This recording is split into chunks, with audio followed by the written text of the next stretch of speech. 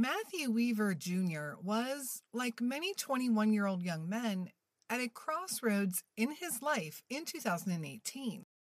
He had recently broken up with his longtime girlfriend, Vanessa, and had just moved into a new apartment in Granada Hills, California. Granada Hills, an LA suburb, is just a short drive from Matthew's hometown in Simi Valley. On August 9th, 2018, Matthew went to a party with a girl, Melissa Sanchez. They partied all night drinking and possibly doing cocaine, and then Matthew dropped Melissa off at home around 5 o'clock a.m. He would then go driving around posting some Snapchat photos while he did so. At 11:58, August 10th, he would send a final mysterious text message to a friend stating something crazy was happening and he wanted to talk while he had the chance. Matthew would never be seen or heard from again. Where is Matthew Weaver Jr.?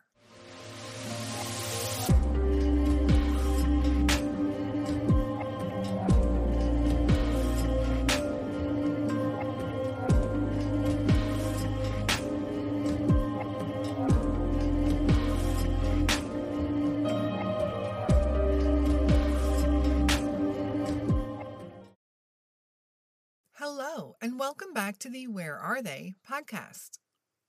I hope everyone had a wonderful Thanksgiving week. I actually didn't intend on taking the week off, but I recently had some mouth surgery and ran into some complications. So if I still sound a little off, that is likely why. Hopefully we can work through it as I have so many missing persons I need to cover. I am planning on taking a couple of weeks off around Christmas time, in which we will be redesigning our merch line for 2022. We'll also be uploading more videos to our YouTube channel this month, so make sure you are subscribed over there.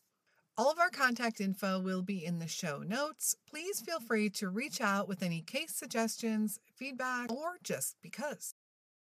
This episode is sponsored by the Wild Art Gallery in Austin, Texas, one of my favorite show sponsors to date. More info to come on them shortly. So this episode of Matthew Weaver Jr. is one that I have personally followed since it happened back in 2018. He was featured on an episode of The Missing on the ID channel, and he was covered on a couple of podcasts a while back, including To Live and Die in LA, who did a bonus episode on him, which I have not listened to yet, and John Lorden, who covered his story on his YouTube channel, which I did watch a while back. I decided to tell Matthew's story myself because coverage seemed to have died down quite a bit over this last year, and I think this case is solvable, no matter what happened to Matthew.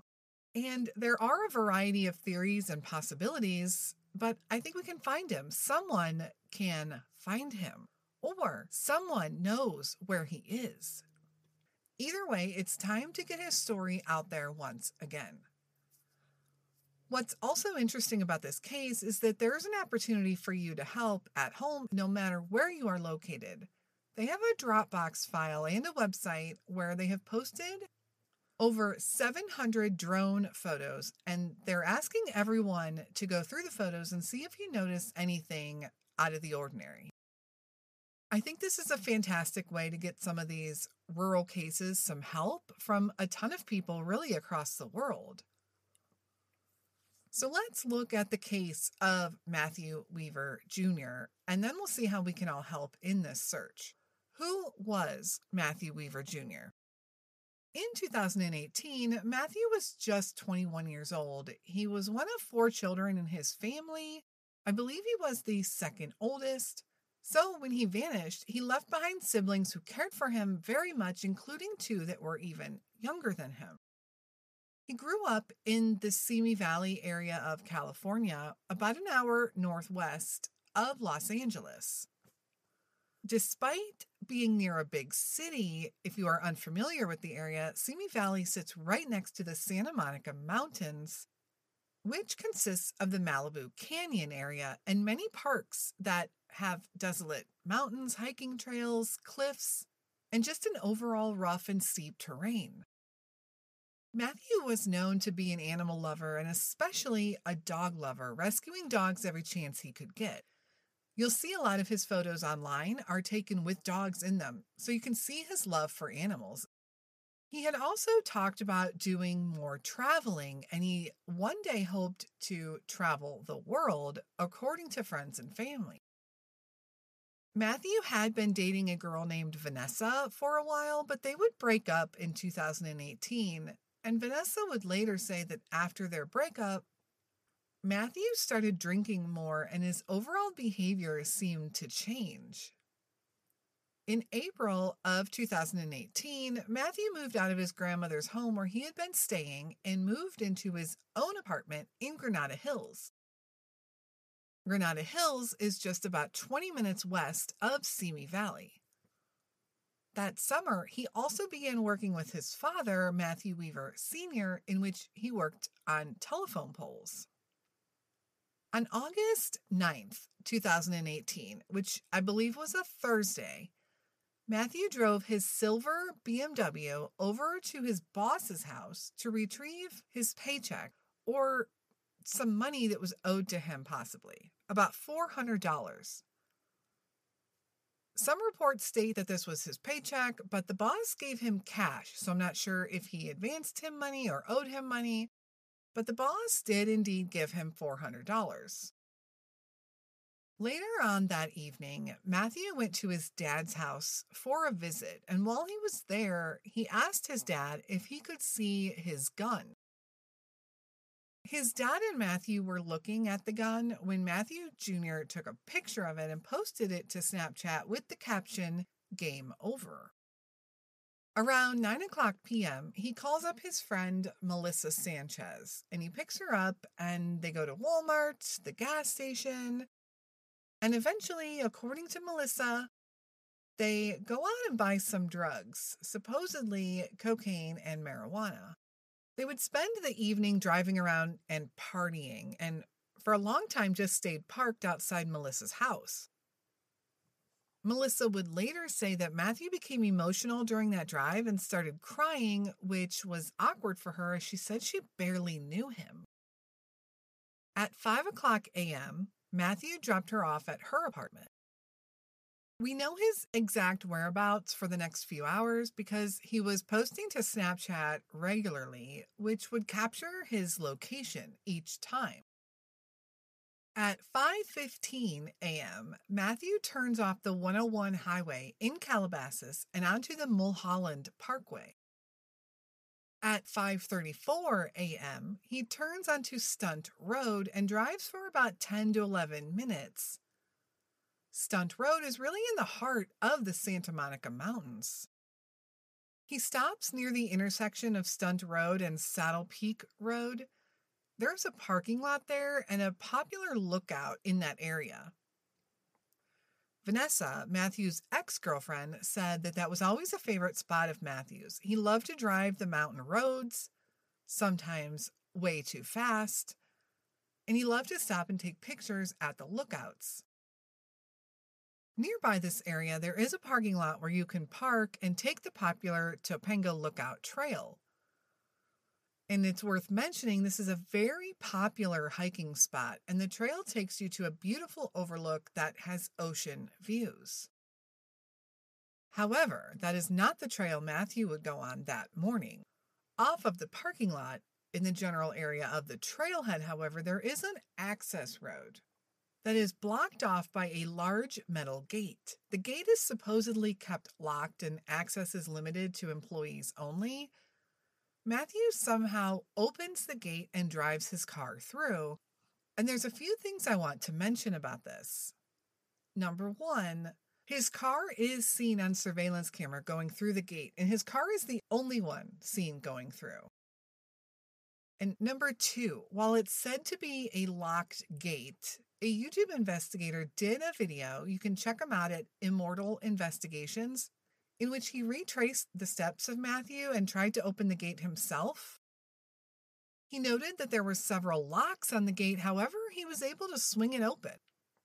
So while there were a lot of questions on how Matthew opened the gate, I think we can fairly say that it probably was not properly locked. And number 3, there are a bunch of private property signs and no trespassing signs in that area. They are hard to miss, but none of them stopped Matthew from driving down that road. Okay, so Matthew continues to drive down this narrow asphalt road until he reaches a fork. He takes the fork in the road that eventually turns to dirt and becomes way too narrow for a car to even drive down. There are also large rocks, almost like boulders, and the terrain is really steep. It's no place for a car. People said that if a car somehow got down there, there was absolutely no way to turn around and come back up the road. It simply would be impossible. So here's Matthew driving down this winding and twisting path with rocks and boulders and uneven terrain and drop-offs all along the way. And then the road comes to a dead end, and Matthew's car gets stuck on a boulder. No one knows this quite yet, however. Around 8 a.m., Matthew tries calling his father, but his dad doesn't answer. No one would hear anything from Matthew until 11:58 a.m. when he calls his friend Melissa, the same friend he had spent the evening with the night before. She doesn't answer because she is at work, but she does text him back, and here is their text exchange. Melissa, I'm at work, what's up? Matthew, just like some crazy shit is going on. Matthew, to talk while I have the chance. After this, his phone either dies or is turned off. Melissa texts him back about an hour later, asking him if he is okay, but he never responds. The next day, a full 24 hours later, the Calabasas Police Department receives a call that someone had heard cries of distress in the area. The report stated that someone heard a male and a female calling out for help.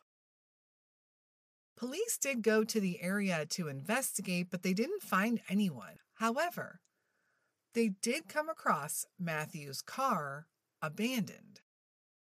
They ran the plates for the car and learned that it was registered to Matthew Weaver Sr., so they reached out to him, and it was then they realized that Matthew was missing. The family started checking with each other and with friends and realized no one had seen him for a couple of days.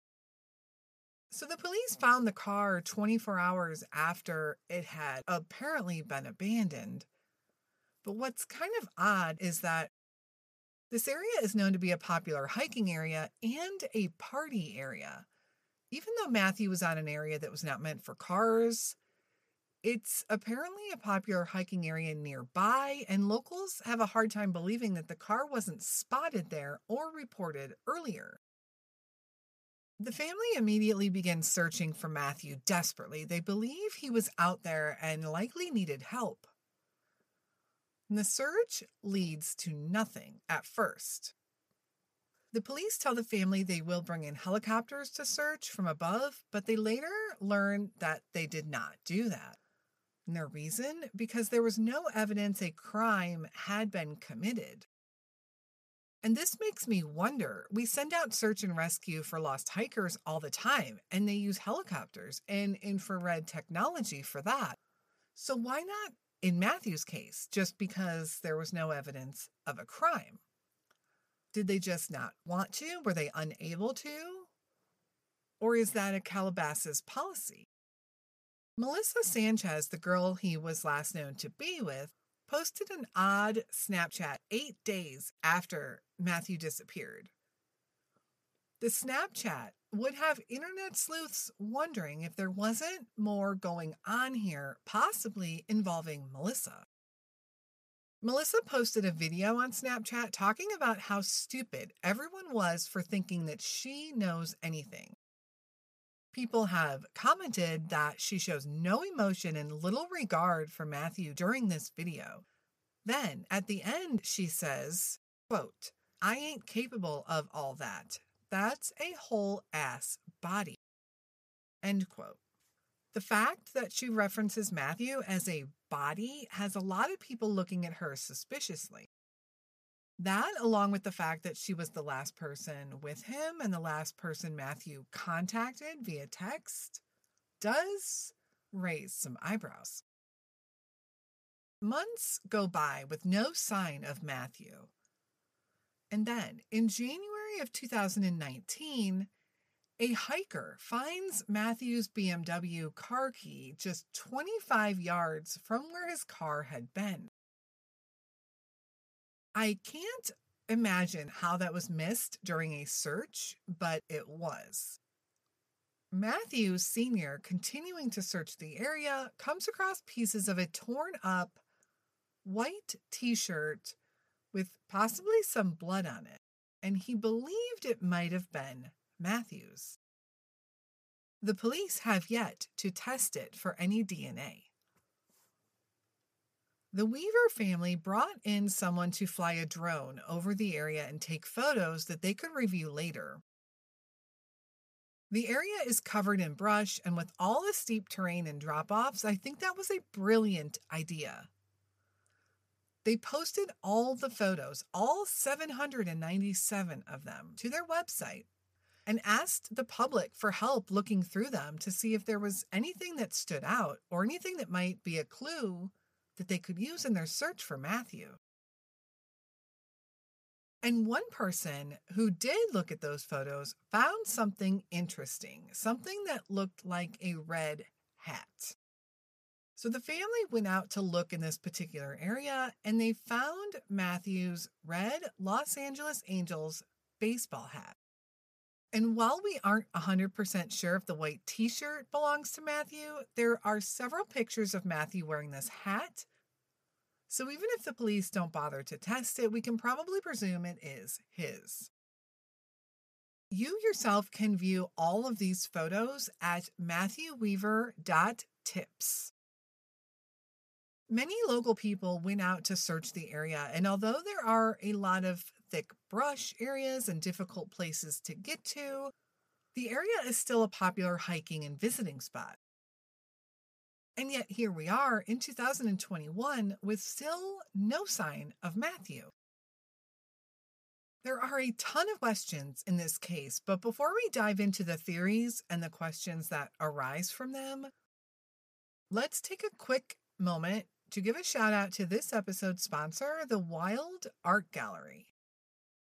The Wild Art Gallery is one of my favorite show sponsors. They legitimately have the most awesome selection of Native American art. If you're still looking for a unique holiday gift for someone in your life, you have to check out their gallery. Original Native American art, prints, painting, and decor, all created by Native American artists. The Wild Art Gallery is in Austin, Texas, but they do ship nationwide, and they have their gallery online on their website where you can browse from the comfort of your own home. What makes this gallery even better is there are so many to choose from for all budgets and all spaces. One of my favorites is As Time Passes, which comes in a print or a painting by Tillier Wesley. He's actually an artist I mentioned here before. The piece is colorful and mesmerizing, and you really do have to see them to appreciate them. It's hard to even put the art into words. You know what they say, a picture is worth 1,000 words. Check out their website, wild.gallery, to view all their art pieces. You can also find the Wild Gallery on Facebook and Instagram. Go follow them, and you can keep up with all the artworks coming and going. It's such a great idea for a holiday gift instead of the standard material things that people gravitate to every year. Plus, there's the whole supply chain issue the country seems to be facing this year. Quite annoying, but this is an opportunity to give a gift of art that people can enjoy all year and support the Indigenous community. And you'll be remembered for giving such a cool and unique gift. You might even find something for yourself. Be sure to check them out on Facebook, Instagram, and their website, wild.gallery. That's WYLD.gallery. And a huge thank you to the Wild Gallery, of course, for being a sponsor of our show. Now let's look at all the theories and talk about the questions within each one. Theory number 1, suicide.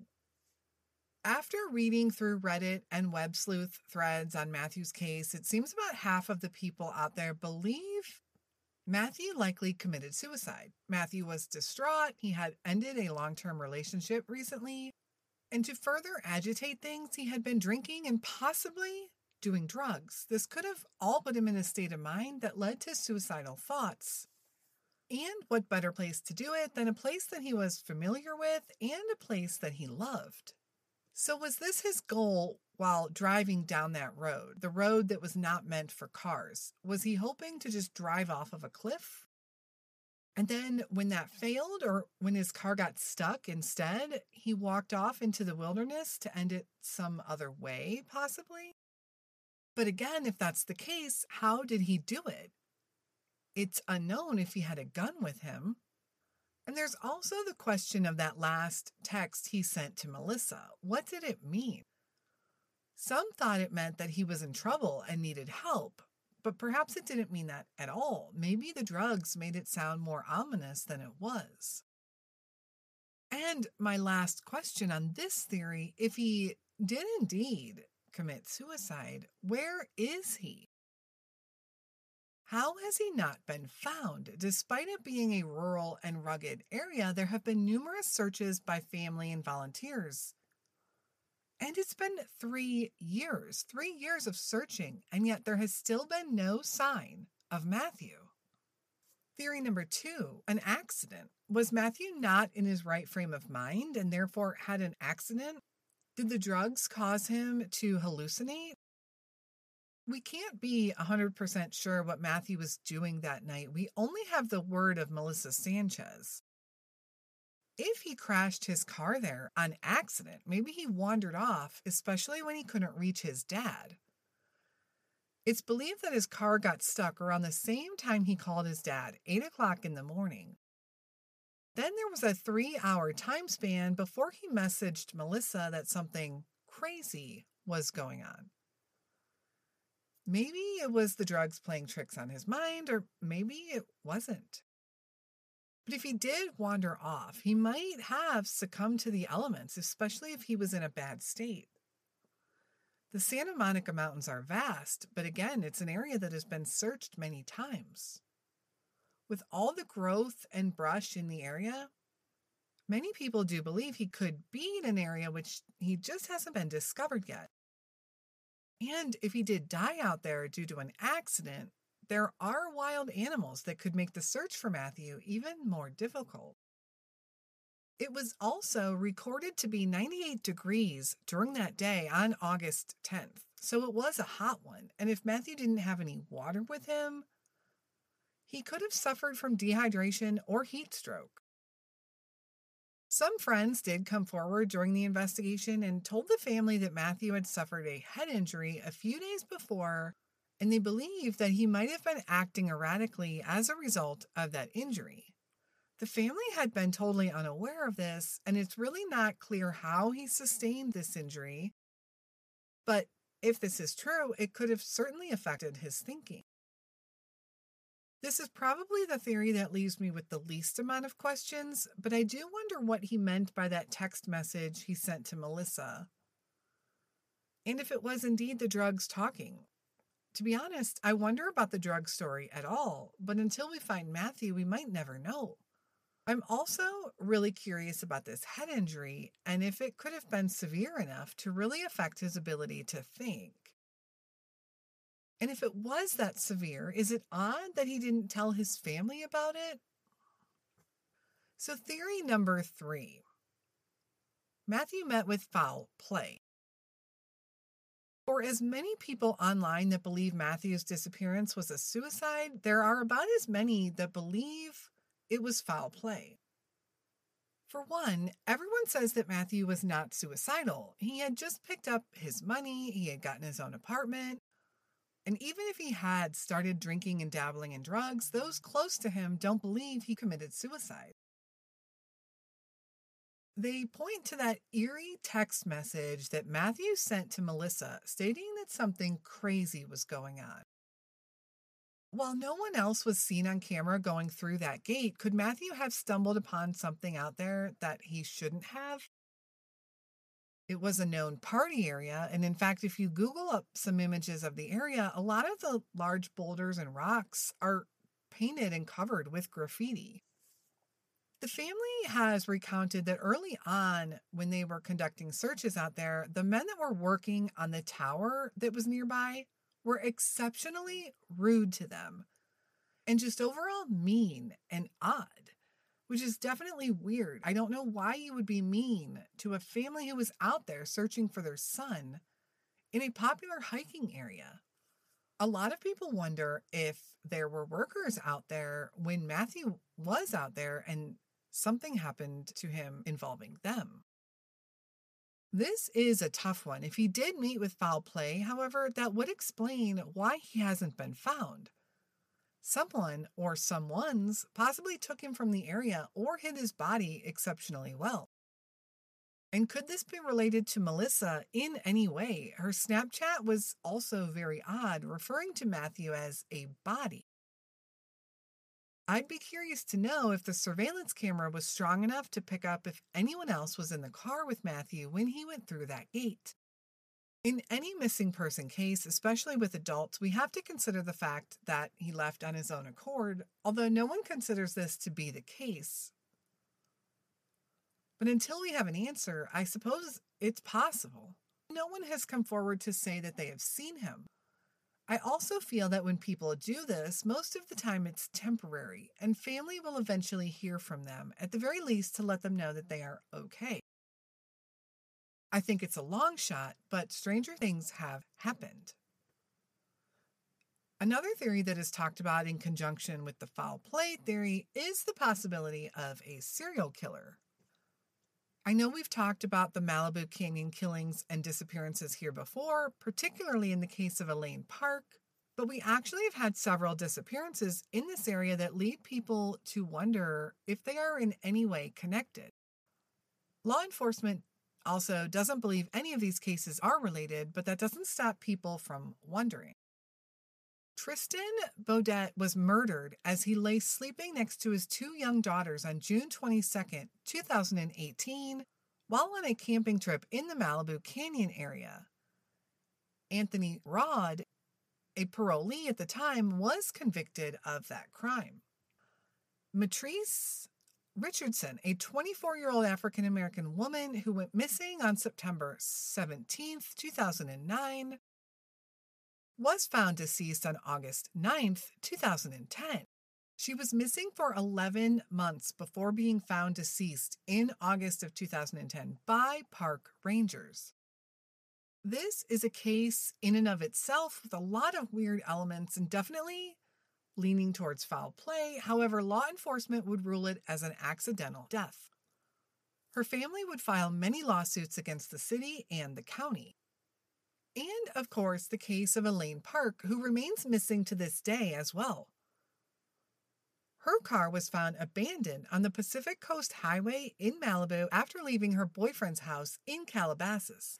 The drive between the two places occurs right through the Malibu canyons. Elaine has been missing since January 28, 2017.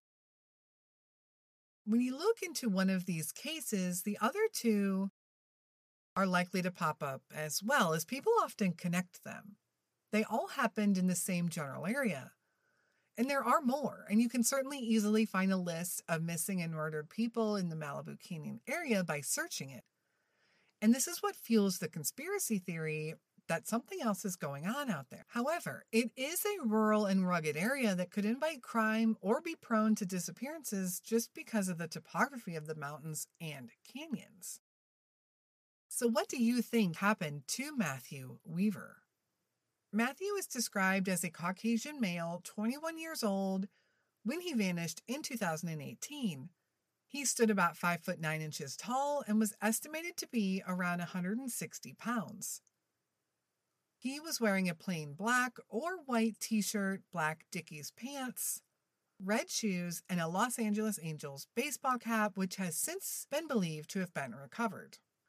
Matthew has a tattoo of the name Jeremiah in script lettering over some swirls on the left side of his chest. You can view the photos of the area in which the family had taken and posted at matthewweaver.tips. And I urge you to follow them on Facebook and or Instagram also to show your support for the family. Their page is titled Help Find Matthew Weaver Jr. They are offering a $50,000 reward for information that leads them to Matthew, and they also have a GoFundMe set up, which I will link in the show notes. If you have any information as to the whereabouts of Matthew Weaver, please contact the Los Angeles Police Missing Persons Unit at 213-996-1800. Thank you all so much for listening to Matthew's story. I know it's had some coverage in the past, but as it's been 3 years, it seems the buzz in the media has slowed down in this case, and we really need to reinvigorate it. His family keeps active on social media and continues to hold vigils and searches in the area for Matthew. Please share Matthew's story if you can, and please go check out those photos of the area to look through them yourself. You never know when something might stand out to you. I also want to give a huge shout out to the Wild Art Gallery for sponsoring this episode. You can browse their gallery of Native American art at wild.gallery. That's WYLD.gallery, and find some cool and original holiday gifts. We will, of course, be back again next week with another episode of Where Are They? And until then, stay safe and hug your loved ones.